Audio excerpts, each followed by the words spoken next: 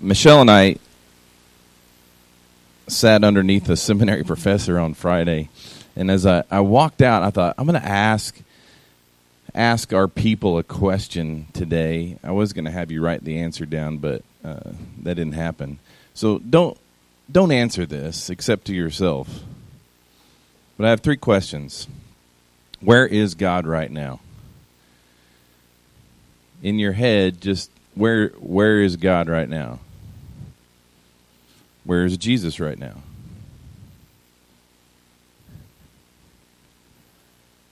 And where is the Spirit right now?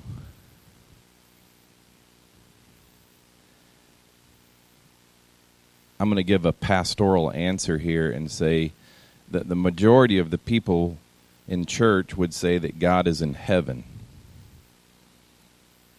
And based upon Scripture, that Jesus is sitting at the right hand of God in heaven.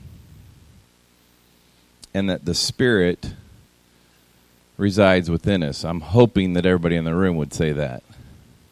But the truth is, they're 3 in 1, and they're all 3 right here, right now. They're all 3 right here, right now. You're not looking at God, Jesus, at the Spirit, but you're looking at a man where God, Jesus, and the Spirit resides. I'm not God, I'm not Jesus, I'm not the Spirit, but they reside within me. And that's what I want you to see, and that's really what I want you to hear this morning, because as we get into Hebrews, this letter, it's about my favorite subject of all time. You may think it's baseball, but it's actually Jesus. Jesus is my favorite subject.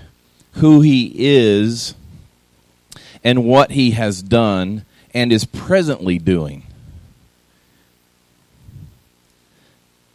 for those who have accepted him as Savior.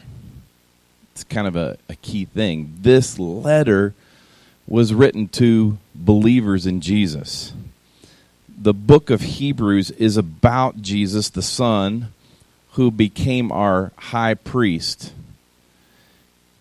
That might not mean anything to you at this point, but it will as we go through this study. That Jesus is a priest. In the Old Testament, the Old Covenant, the priest would make the sacrifices for people's sins. And then Jesus became the king when he sat upon the throne of God in fulfillment of basically Psalm chapter 110. So Hebrews, this book, confirms the supremacy of Jesus Christ to all created things. They all understand who Jesus is and that he is the king. Be it the angels, Moses, or even the Levitical priesthood. And again, if you don't know what that is, you'll learn here in this study. Hebrews kind of helps explain the purpose of the Old Covenant and reminds us now that you, sitting here, are a part of a new covenant. If something is new, it makes something old, right? If something is new, it makes something old. And now we are part of the new, and honestly, you were never a part of the old. We live in a new covenant sacrificial system, and the only sacrifice is Jesus. That's it. The word better is used 13 times in this book as the writer shows the superiority of Jesus. Another word that is repeated in this book is perfect. In the original Greek, it's used 14 times, the word perfect in Hebrews, to perfect. You're looking at someone who's perfect. I have been perfected. And not my behavior. I get it. It's not my behavior. My behavior still, trust me, It's still being worked on, still being sanctified. But as a person that I identify as, I have been made perfect, not because of anything that I did, but because of what Jesus did. It means in perfect standing with God. There's nothing more that I can do to get a better relationship with God right now. I can't get any closer to him than I am right now. I can know him more. I can experience him more, but I can't get any closer than I am right now. This perfection, it could never be accomplished by the Levitical priesthood. It can never be accomplished by the law. All the law did was show me that I needed a Savior. I could never fulfill the complete law, and neither can you. It just doesn't happen. Jesus Christ gave himself as one offering for sin, one time. And by this, he has perfected all those that are sanctified.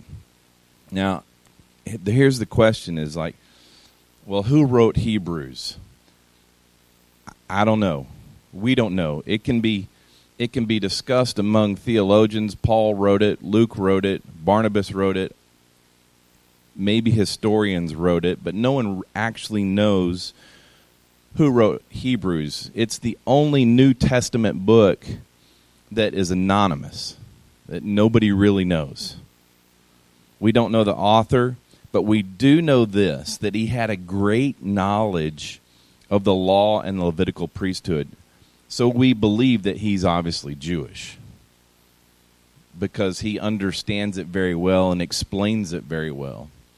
And according to chapter 2, verse 3, it was first spoken by the Lord and was confirmed to us by those who heard him.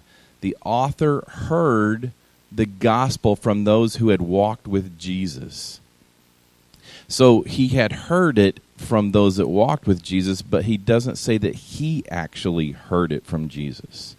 And therefore, we assume that he's not from Jerusalem, because that's where Jesus did a lot of his teaching, was there in Jerusalem. So this author probably didn't live there. Who was Hebrews written to? At the time, Hebrew Christians, those that were Jews and maybe even some Gentiles that believed Jesus was the Messiah. They were the Jews in the Old Covenant. They knew that there was a Messiah that was supposed to come to save them, to rescue them. You see, they had been taken captive by the Egyptians, and King Nebuchadnezzar came in, and all the time you can go throughout the Old Testament and see how many times the Jews would sin. God would punish them by them being taken captive, or basically placed all over the world. And then they would repent, and God would draw them back in, and it's just this repetition, this, you know what I'm talking about, that repetition, that thing just, okay, I'll be good this time. I'll be good this time. And that's basically what happened, but they knew that there was a Messiah that was going to come and save them from all that. So they were expecting this Messiah to come, and then when Jesus actually came and proved that he was the Messiah, most of the Jews didn't believe it was Jesus. They just didn't believe it. But there were some who did, and we would call them the Christians of Judea. And this is who this letter is written to. And they were being persecuted by the non-Christian Jews. You look in Hebrews chapter 12, verse 3 and 4, it says, "For consider him who endured such hostility from sinners against himself, so that you won't grow weary and give up. In struggling against sin, you have not yet resisted to the point of shedding your blood." Now that sounds pretty desperate, but they really have been persecuted. We think that we get persecuted when somebody ridicules us on Twitter. It was nothing like that. It was much deeper. And today, Christians are being persecuted as a whole. Just are. Granted, some probably deserve it by the way that they believe and the way that they act. But as a whole, they're being persecuted. We're being persecuted. Not anything like it was back in here. No one outside of Jerusalem had died yet because of their practice or beliefs.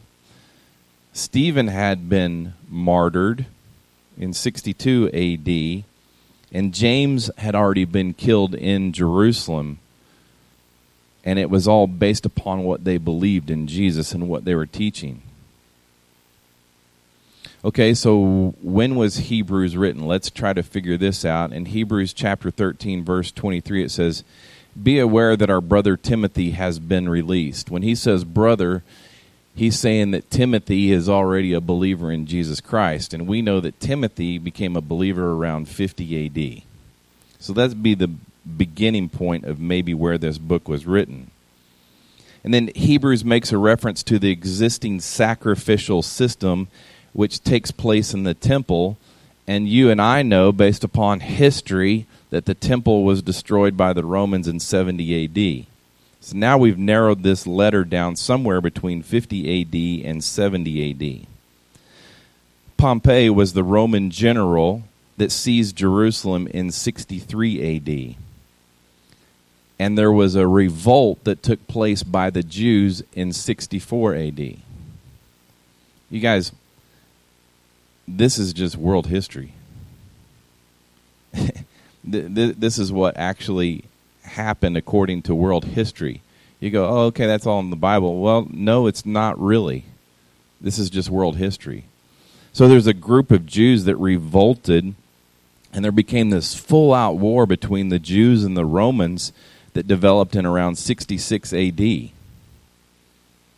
The non-Christian Jews were successful in their initial revolts, and they really regulated what took place around Jerusalem. They were the ones that were in charge of that area. They're kind of like telling the Romans, hey, this is the way it's going to be, which is kind of crazy to think about. Then the Pharisees, the leaders of the Jews, were insisting that the temple practices and the sacrifices were to continue. This has to happen. This is God's way, and all these sacrifices have to happen. And each was to live according to the law. You have to do what the law says. Now remember, if this is 64, 66 AD, Jesus has already come. His ministry has already been fulfilled, and he died around 31 AD, some 35 years earlier. Yet, the Jews were still pushing their system because they didn't believe that Jesus was the Messiah. So you got a group that believed that Jesus was the Messiah, and they're like, we don't have to do the law anymore. We don't have to do sacrifices anymore because Jesus died for our sins. Yet the Jews are saying, no, you have to do this. The Pharisees, the religious people, were saying, you have to do this. And then if no one lost their life for the cause, then most likely they were scattered between two dates. Hebrews 3 refers to the Jews 40 years in the wilderness and how this was similar in time. If Jesus died in 31 AD, and they're saying this is similar to being in the wilderness, we're talking 40 years. We know that the temple was destroyed in 70 AD. That's approximately 40 years. That judgment came upon the non-believing Jews. These Christian Jews, now remember, this is before 70 AD when this letter was written. These Christian Jews were facing this dilemma of either disassociating themselves from the temple sacrifices and accepting the persecution from non-Christian Jews, or place themselves under the sacrificial system in Jerusalem, like, okay, let's just go back to the old covenant ways and do it, and we don't get persecuted, and we'll just, even though we still believe Jesus was the Messiah, we can still do the practices.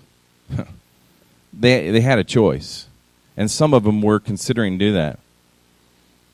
This decision would ultimately mean a physical death. If they chose to go back to the old system, in history we know that it means a physical death.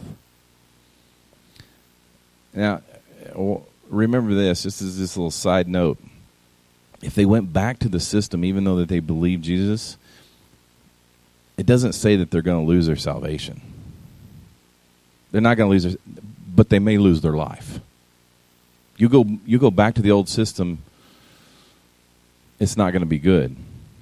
And obviously destruction came in 70 AD at the hands of Titus, who had picked up where his father had left off. Vespasian left off in 69 AD. And the history records by Josephus, who is an accredited historian, who was Jewish, he says this, that 97,000 prisoners were taken during the war. Rome came into Jerusalem and just destroyed the whole system. 1.1 million non-Christian Jews died. If they would have gone back into the system, they would have been there 70 AD at the temple, and the Romans would have destroyed them and killed them. Over 100,000 Christian Jews escaped beyond the Jordan River and remained there until after the war ceased. Now, I tell you all that to keep everything in context. If you don't have that context, like if you've missed this first week in just the context of the historical setting of Hebrews, this letter's not going to make any sense to you, and it's going to be really confusing. But you're here today, and you're hearing the context. So let's get into chapter 1, verse 1. It says, long ago, God spoke. You ever hear God? Has God ever spoken to you? He has me. Long ago, God spoke to our ancestors by the prophets at different times and in different ways. The audience literally believed that God was a speaking God, that he spoke to most people. And you sit here and you go, well, the prophets, it says to our ancestors by the prophets. Automatically you sit there and go, well, that would be Isaiah through Malachi.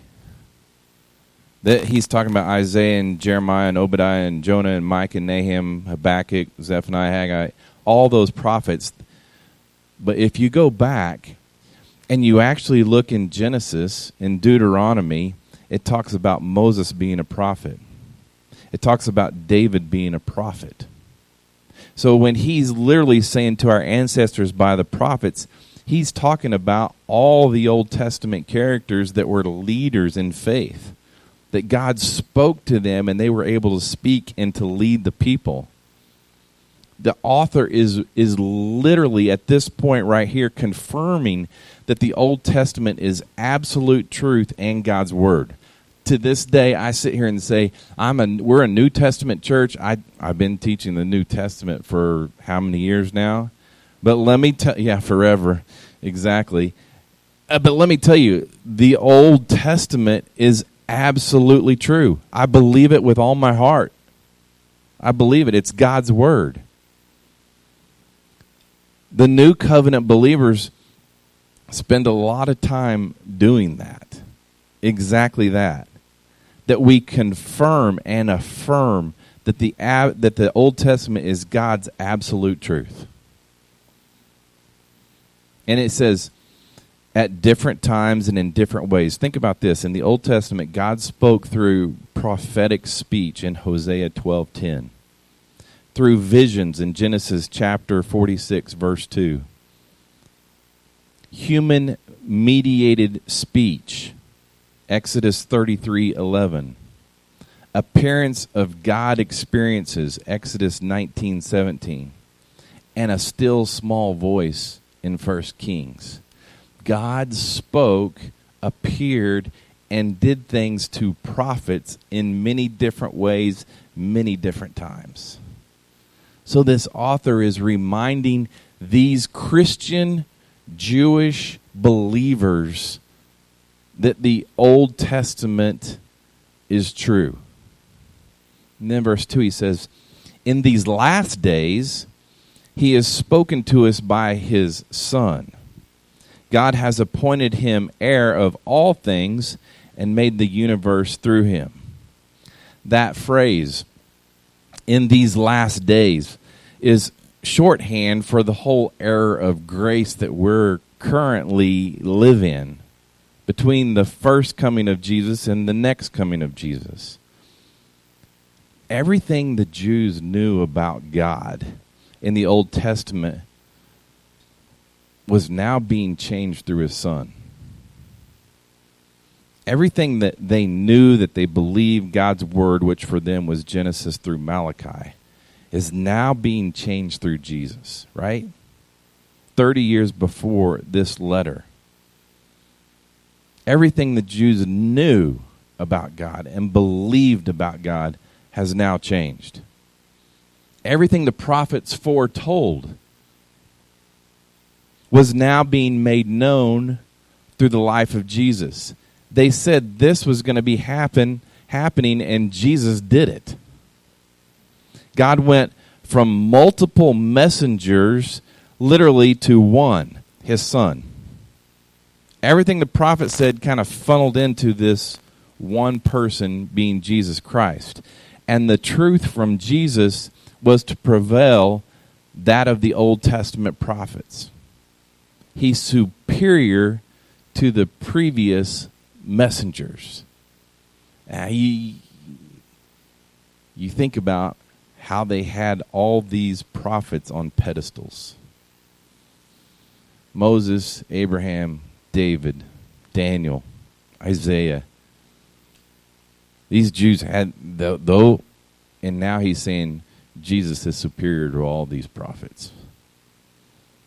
Therefore, this new covenant that was established by Jesus supersedes the old covenant established by Moses. Wait, you're saying that Jesus is replacing Moses? Yes. That's what the author is saying. God is saying everything is Jesus's, and someday he will rule over all that he already owns. John 12:31 says, now the ruler of this world will be cast out. That would be Satan. And it says here in this verse that they made the universe through him. John 1:1. Since Jesus is the Word of God and spoke all things into existence, then Jesus created all things. Jesus is the creator of all things. Verse 3, it says this, the Son is the radiance of God's glory and the exact expression of his nature, sustaining all things by his powerful word. After making purification for sins, he sat down at the right hand of the Majesty on high. Good reason for you to think that Jesus is in heaven, because it says that he is. He's literally sitting at the right hand of God. Yet, he's sitting right here in this room. He's capable of doing that. He's capable. Jesus is the exact representation of his Father's nature. John 14:9 says, Philip hung out with Jesus for 3 years, and he asked to see the Father. And what was Jesus' reply?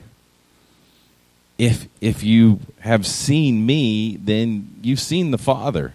We're one and the same.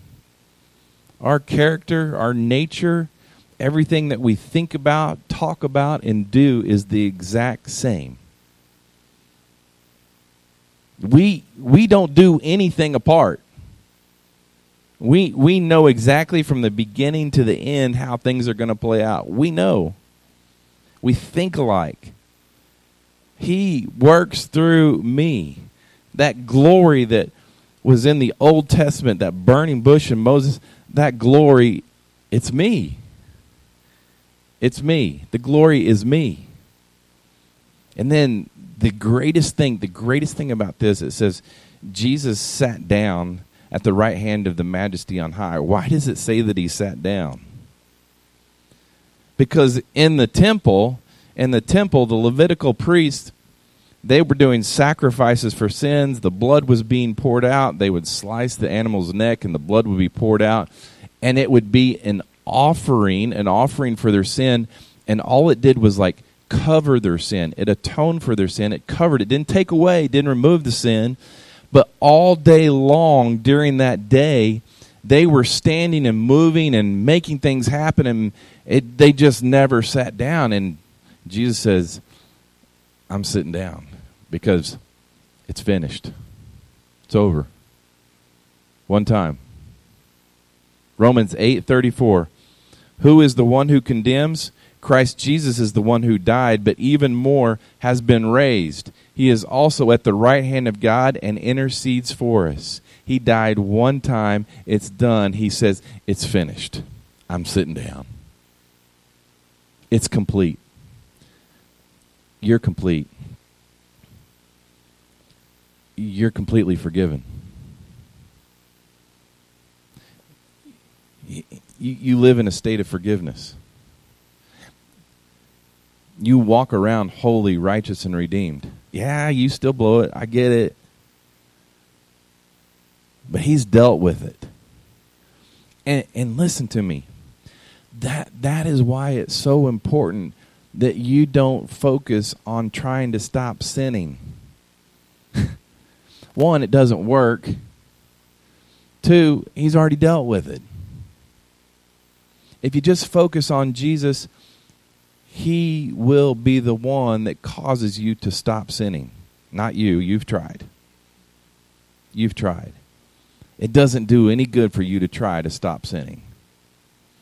Jesus, who came to earth and suffered as a physical man, tempted as we were tempted, like walked in our shoes, sits now at the right hand of God and he intercedes for us. Hey, Father, not that you don't already know it, but Rusty really loves you. He may not be showing it right now, but he really loves you. And then in verse 4 it says, so he became superior to the angels.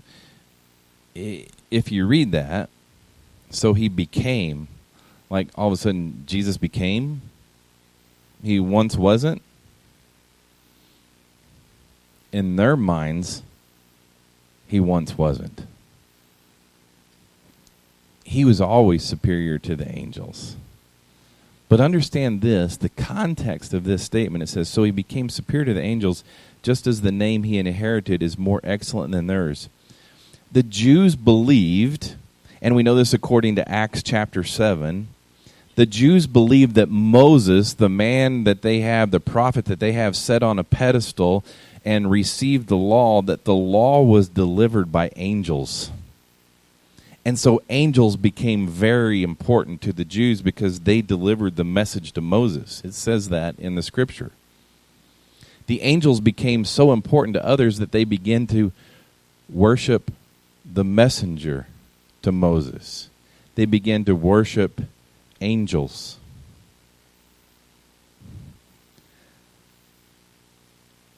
Don't ever worship the messenger. Don't ever put me on a pedestal. Don't ever put Matt on a pedestal. It's not about us. I am no different than you. I am no different. The same spirit that lives in me is the same spirit that lives in you. I'm holy, righteous, and redeemed. If you believe in Jesus, you're holy, righteous, and redeemed. You've been made perfect. So the Jews, they worship these angels. And for him to say he became superior to the angels, it makes sense. Our society has this concept of angels, and it is so unbiblical. Like, if you just like Google angels, all these pictures of women with wings and harps and everything come up. Do you know the only angels mentioned in the Bible were male? Yet we always see him as female. And that whole thing about people dying and becoming angels, and that's not what happens. You don't become an angel. You have a glorified body. Rick is definitely not an angel, right, Mindy? He is there in heaven, and he's got this glorified body. We have these glorified bodies. It's different than this. Thank goodness. But I'm not going to be an angel. It's a whole different story, and we're not going to chase that right now. But he's literally saying Jesus is superior to the angels. He's saying Jesus is superior to Moses. Jesus has a higher ranking than these. Even the name of Jesus is superior. Just to say Jesus.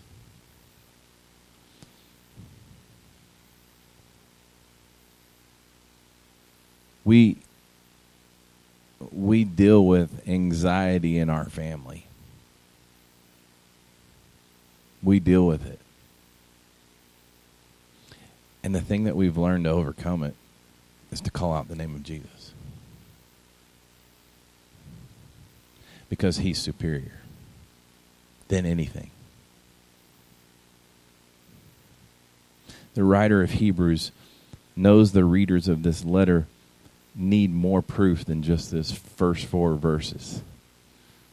So as he continues on in this chapter, this first chapter, he finishes it. He's convincing them of Jesus' superiority. Today, I rest from trying to convince you. Just go read it. Just go read it. Yeah, we'll come back next week and unpack it some more. But Jesus the man, Jesus the person who resides in me, who resides in you, is the greatest of all. Father, I pray that as we break into your word, and your word that's in print is really actually Jesus in us. That your word is alive and well. That it lives within us. It walks with us. Just as Matt was saying, that just let us be a light to the world. The world definitely needs it. Let them know that you are superior. That you are the greatest of all time. So, Father, I pray that as people walk out of here, that they be reaffirmed of that they know that, and they can just enjoy the week. That you would just love on them and hold them this week. I pray for the Beaver family, the Campbells and the Ditzlers, the Lumpkins, Lord, that you would just give them peace this week. That is your peace rather than their own. That you just comfort them. That you watch over them and protect them. And even let them smile in the midst of grief. And I pray these things in Jesus' name. Amen.